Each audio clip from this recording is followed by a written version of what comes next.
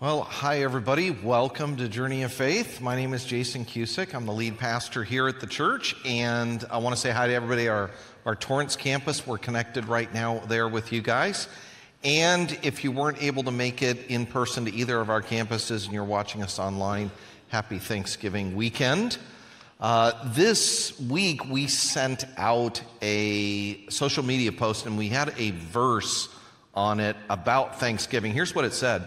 It said, let your roots grow down into Him, into Jesus, and let your lives be built on Him, and then your faith will grow strong in the truth that you were taught, and you will overflow with thankfulness. The idea here is that the more that we understand who God is and what God has done for us, the more it naturally leads to gratitude and thankfulness, and then that overflows into our lives. And that's a powerful, powerful thing, that thanksgiving and gratitude. In fact, let me share with you a little routine that I started about 6 months ago that's been very helpful for me. I don't get out of bed in the morning until I experience gratitude. Now, it's not like a hunger strike where I'm laying in bed like, all right, God, I'm not getting out until you make me thankful. That's not what it is.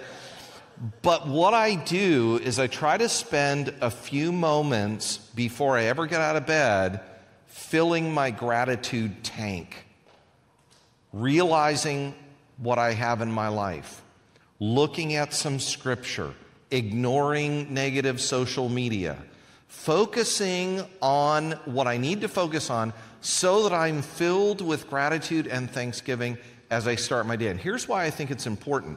When someone asked Jesus, what is the most important commandment in the Bible? Jesus said there's two of them. Here's what he said. He said, you must love the Lord God with all your heart, with all your soul, with all your mind.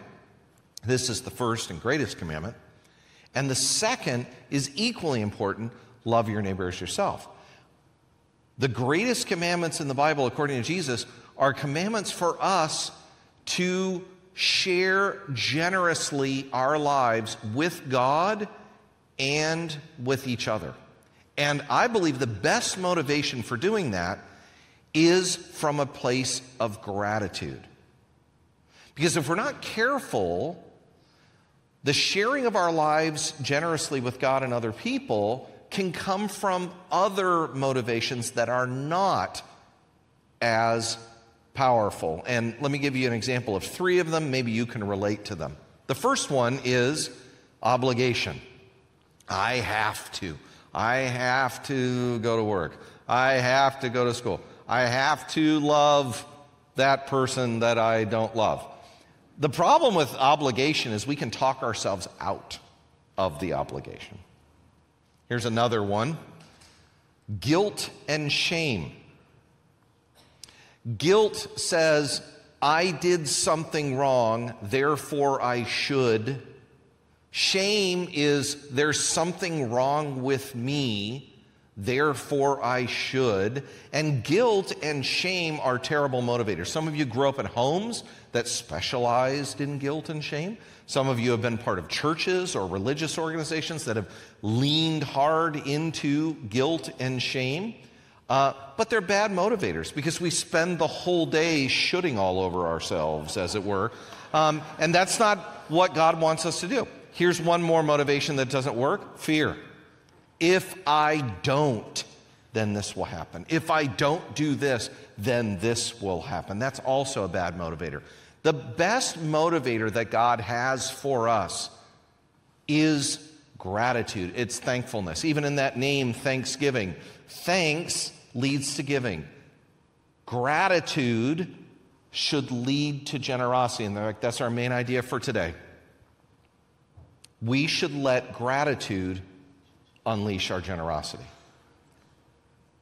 That's where it should be coming from. So I want to share with you two reasons why we should let gratitude unleash our generosity. I'll be sharing the first one. The second one, I'm going to ask Alicia Allen, our Director of Outreach, to come out and share it with you. And then we're going to close our service by celebrating communion together. And communion is kind of a symbolic mini Thanksgiving meal where the primary source of our thanks and the origin of our thanks is what God has done for us in sending Jesus to take away our sins. So here's the first reason why we should let gratitude unleash our generosity, and that is because God designed it that way. God designed us human beings, even our brains, to have a connection between gratitude and generosity. In 2017, a neuroscientist at the University of Oregon named Christina Carnes, she did a study wanting to see the connection between gratitude and generosity. So what she did is she got a group of subjects and she hooked them up to brain scanners, and they watched a computer as real money was transferred either to their personal bank account or given to a local food bank. And what she saw was there was a greater response and sense of gratitude in people's brains as the money was given to the food bank, more so than being given to their account. Isn't that kind of weird and strange? Most of us would be like, I'd be much happier if it went over into my account. But that isn't what was happening in the brain. Here's what she said. It turns out that the neural connection between gratitude and giving is very deep, both literally and figuratively. A region deep in the frontal lobe of the brain called the ventromedial prefrontal cortex is key to supporting both. Practicing gratitude shifted the value of giving in the ventromedial prefrontal cortex. It changed the exchange rate in the brain. What does she mean in English? Here's what she means. Giving to charity became more valuable than receiving money yourself. She went further, and she got two different groups of people, and she had one group of people record a gratitude journal. The other group of people, she was told, just journal. Journal whatever you want. And she found over time the people that were keeping track of what they were grateful for tended to be more financially generous toward charities than the group that was just journaling other kinds of things. The science and the brain science simply reinforces something Jesus said 2,000 years ago in a very elegantly simple way. It's more blessed to give than to receive.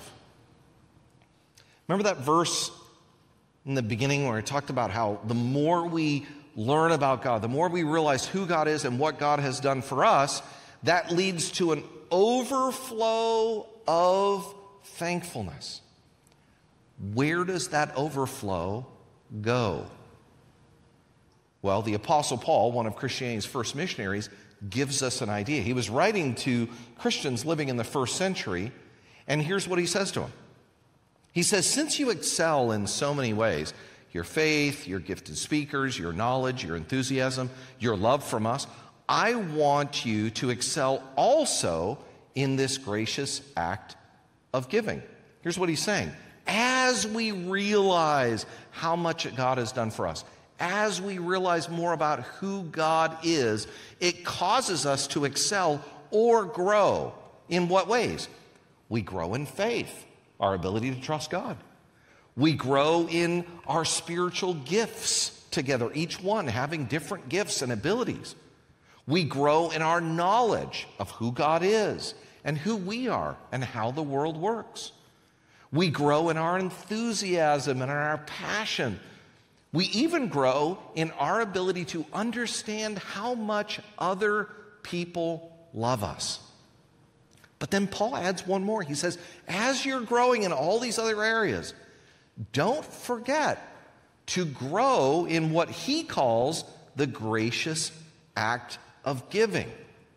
What he's talking about is an important component of spiritual growth, and that is generous financial giving. It's when we allow our gratitude to go into where we actually put our money. So here's an action step for you. take a step to be gratefully generous with your finances. That might be kind of new to some of you. You might have thought, oh, I never thought about that.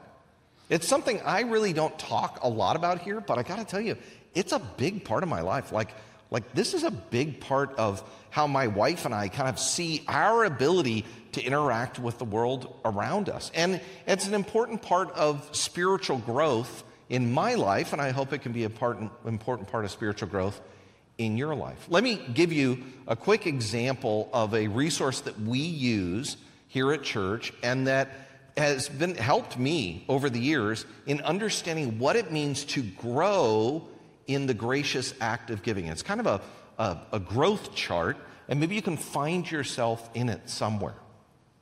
We call this the generosity ladder, and it's got 4 rungs on it. The first one is the idea of being a first-time giver. There might be some of you here at Manhattan Beach, at Torrance, or online where you're like, I go to church, and I pray, and I read the Bible, and I serve, but I've never actually thought about giving some of my money to help what God is doing in the world around me. That might be a first-time thing for you.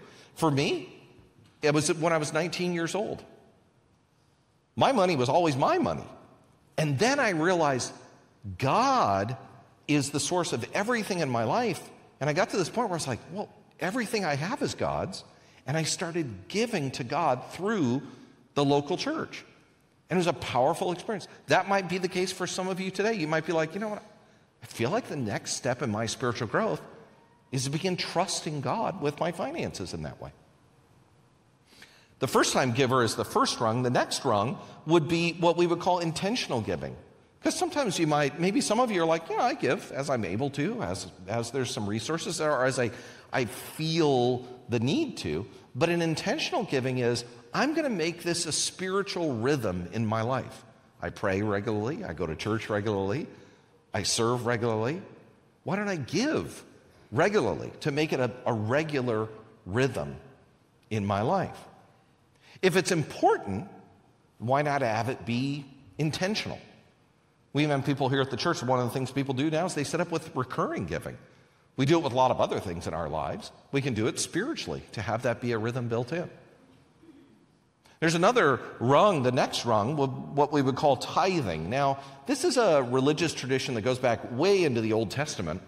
The word tithe means 10%. And the idea is, back in the Old Testament, there were people who would say, I'm going to give 10% of everything I earn to what God is doing in my local community. So the idea of tithing is 10% of what you bring in goes to the work of God through the local church. We're doing amazing stuff here in the South Bay. What would it be like if each of us said, we're going to give 10% of whatever we make? Now, it's not the amount, it's a percentage. Now, I'll tell you, this really changed my life because 6 months after I became a Christian, I began to practice what an older gentleman in my life taught me as the 10-10-80 rule. And he said, everything you bring in, you give 10% to God first, then you put 10% in your savings, and then you learn to live off of 80%. Not only did that help me put God first in my finances, but it really made me have to keep track of my money a lot better. I actually became more responsible because I had to learn to live off of 80%. And then the goal for my wife and I is to continue to increase the amount that we give God and live on less. And God provides such an amazing way for us to be able to continue to do that. So that becomes part of our life. And then there's some of you who maybe have something beyond this. And that is, you're one of those people that says, yeah, I give 10%. That's part of my life. In fact, I give 15%. Maybe I give 20%. There's some of you who have a spiritual gift that usually churches don't talk about. It's listed in the Bible. It's called the gift of giving. There's some of you who have not only the resources, but the desire and the passion to give more. You're always like, man, I'm looking for what's next? What's God doing next around here? What's a way that I could give more? God, allow me to live on less or make more money so I can give more. And you're able to do it. That's when we go above and beyond because it's a spiritual gift. Where are you in this. And maybe God's inviting you to take a next step. Again, this isn't out of obligation.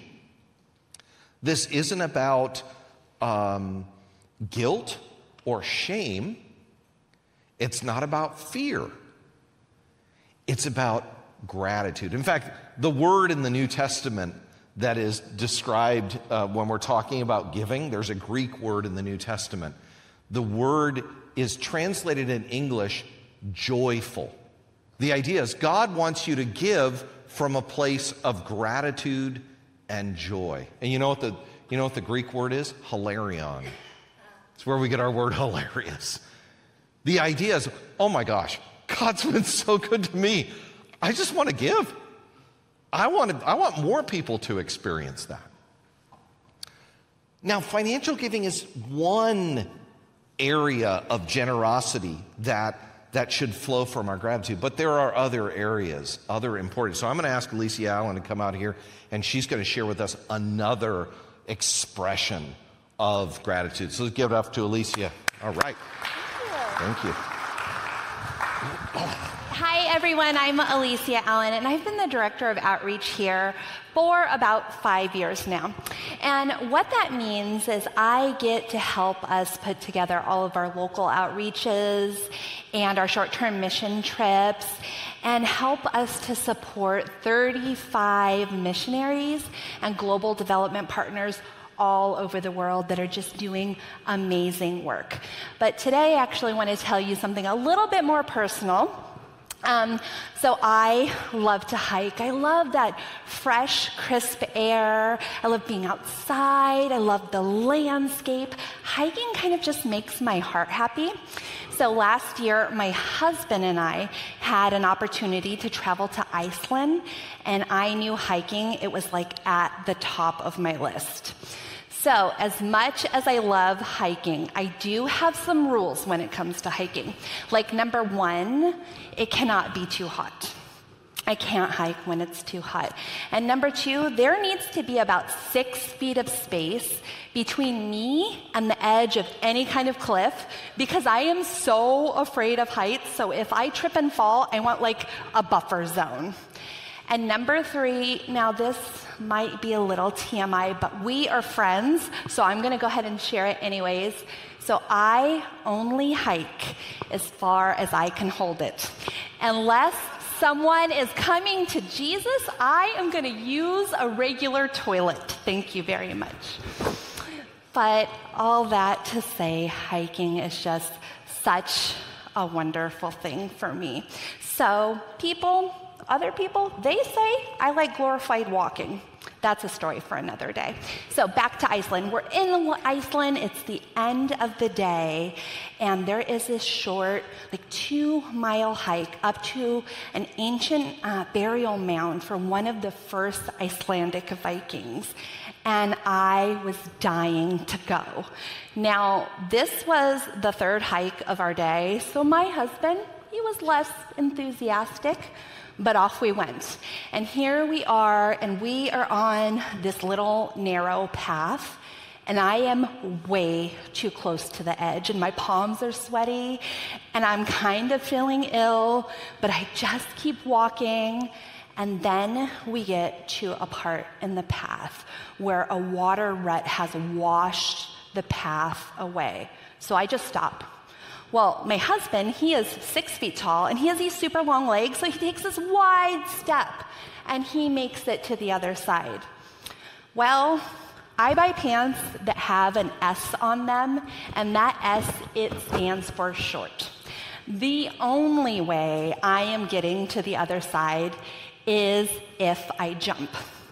And just as I resigned myself to do the walk of shame and go back to the car, my husband says, honey, you can't say that you love hiking and that you want to see the world if you're not willing to give a little bit here and keep going.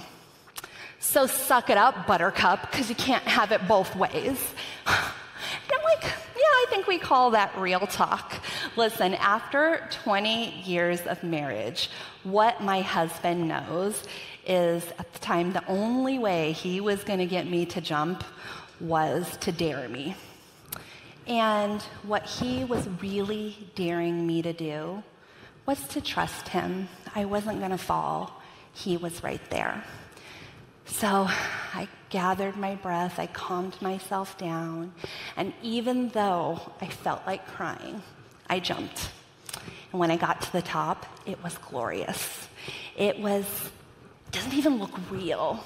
It was 1,000 times better than anything I could have ever imagined.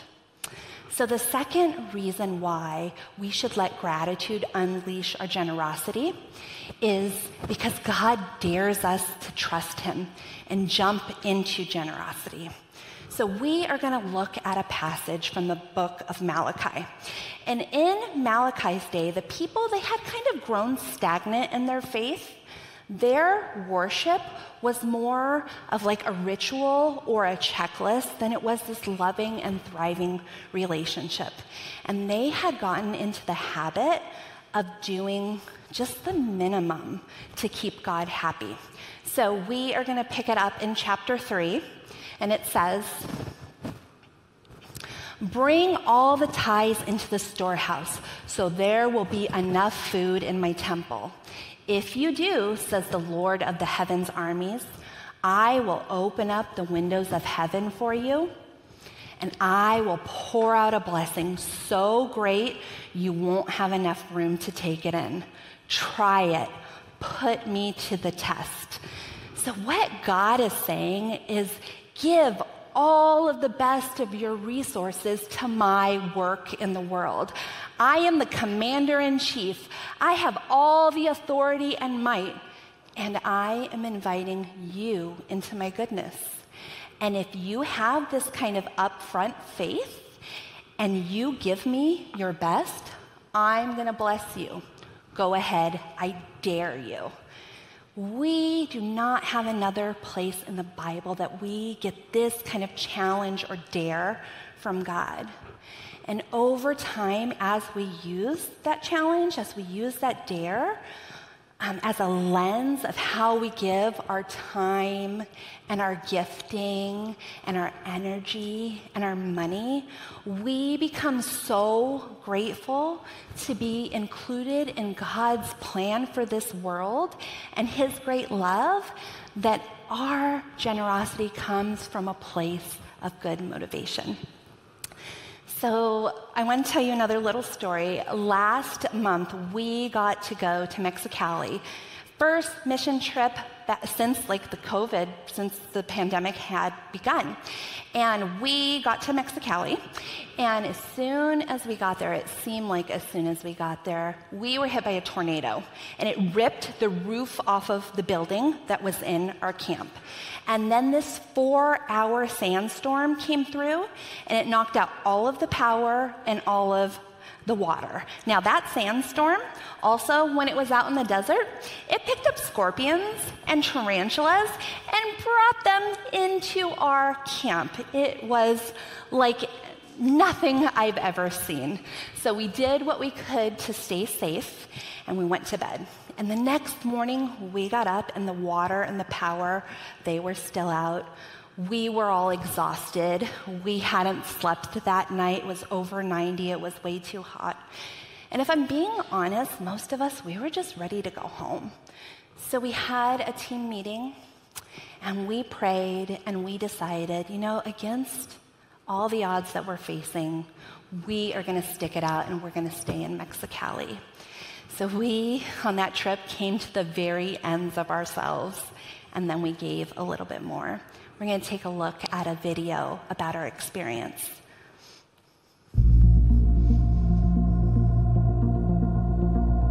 What the Lord did in me in Mexicali was to just soften my heart. And there was that part of me that thought, there's not much for me to do on this trip. And yet, translating became a really big deal. And then just was spending time with the family, I just know that it was meaningful. We've helped people during this trip and helped people in the community, but it helped me more, myself, to grow in my faith, to be honest, and to lighten my heart, and to work on my patience. So, a lot of those things. This trip was pretty unique in just the the circumstances that occurred. You know, I look at that giant sandstorm come through. First it was, oh, this is cool, look at this thing, this is like a really cool sandstorm. And then it was like, oh no, this is dangerous, this is bad. And so it was just a moment where we're like, gotta rely on God here. This is a point where we're gonna trust and rely on God because we can't do anything to fix this or stop this from happening. The weather, a roof blow off, I mean, just craziness that first day, no water, no power. But God was faithful, everything got back up and going, and all right, if we can survive stuff like that, then, you know, it just renews, restores, strengthens my faith even more down the road to step out and risk and step out in faith. I think we are our greatest enemy at times, that, you know, we allow those things to hinder ourselves from experiencing so much more than, you know, we limit ourselves to just letting go and letting God. Recognizing that there's a need out there that's so much bigger than the problems you're going through, it really put a calling on me to kind of make this a piece of who I am, right? Am I volunteering monthly or yearly, and in big ways and small ways, right? And then furthermore, telling my kids the same thing, right? This is who we are. All I know is we ought to be busy about God's business. And that's what we're called to do. No idle times. Just be available and be a conduit for blessing to others.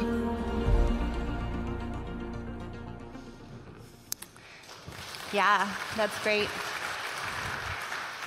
So God met us where we were at, and as we gave our time and we served, our faith deepened, our spiritual family grew, and even a piece of our legacy was defined while we were in Mexicali.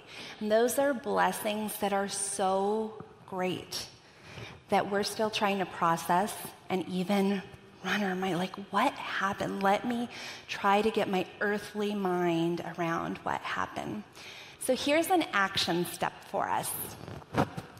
Start serving. Maybe it's jumping on one of those Christmas teams that we talked about earlier, or doing the Adopt a Family for Christmas.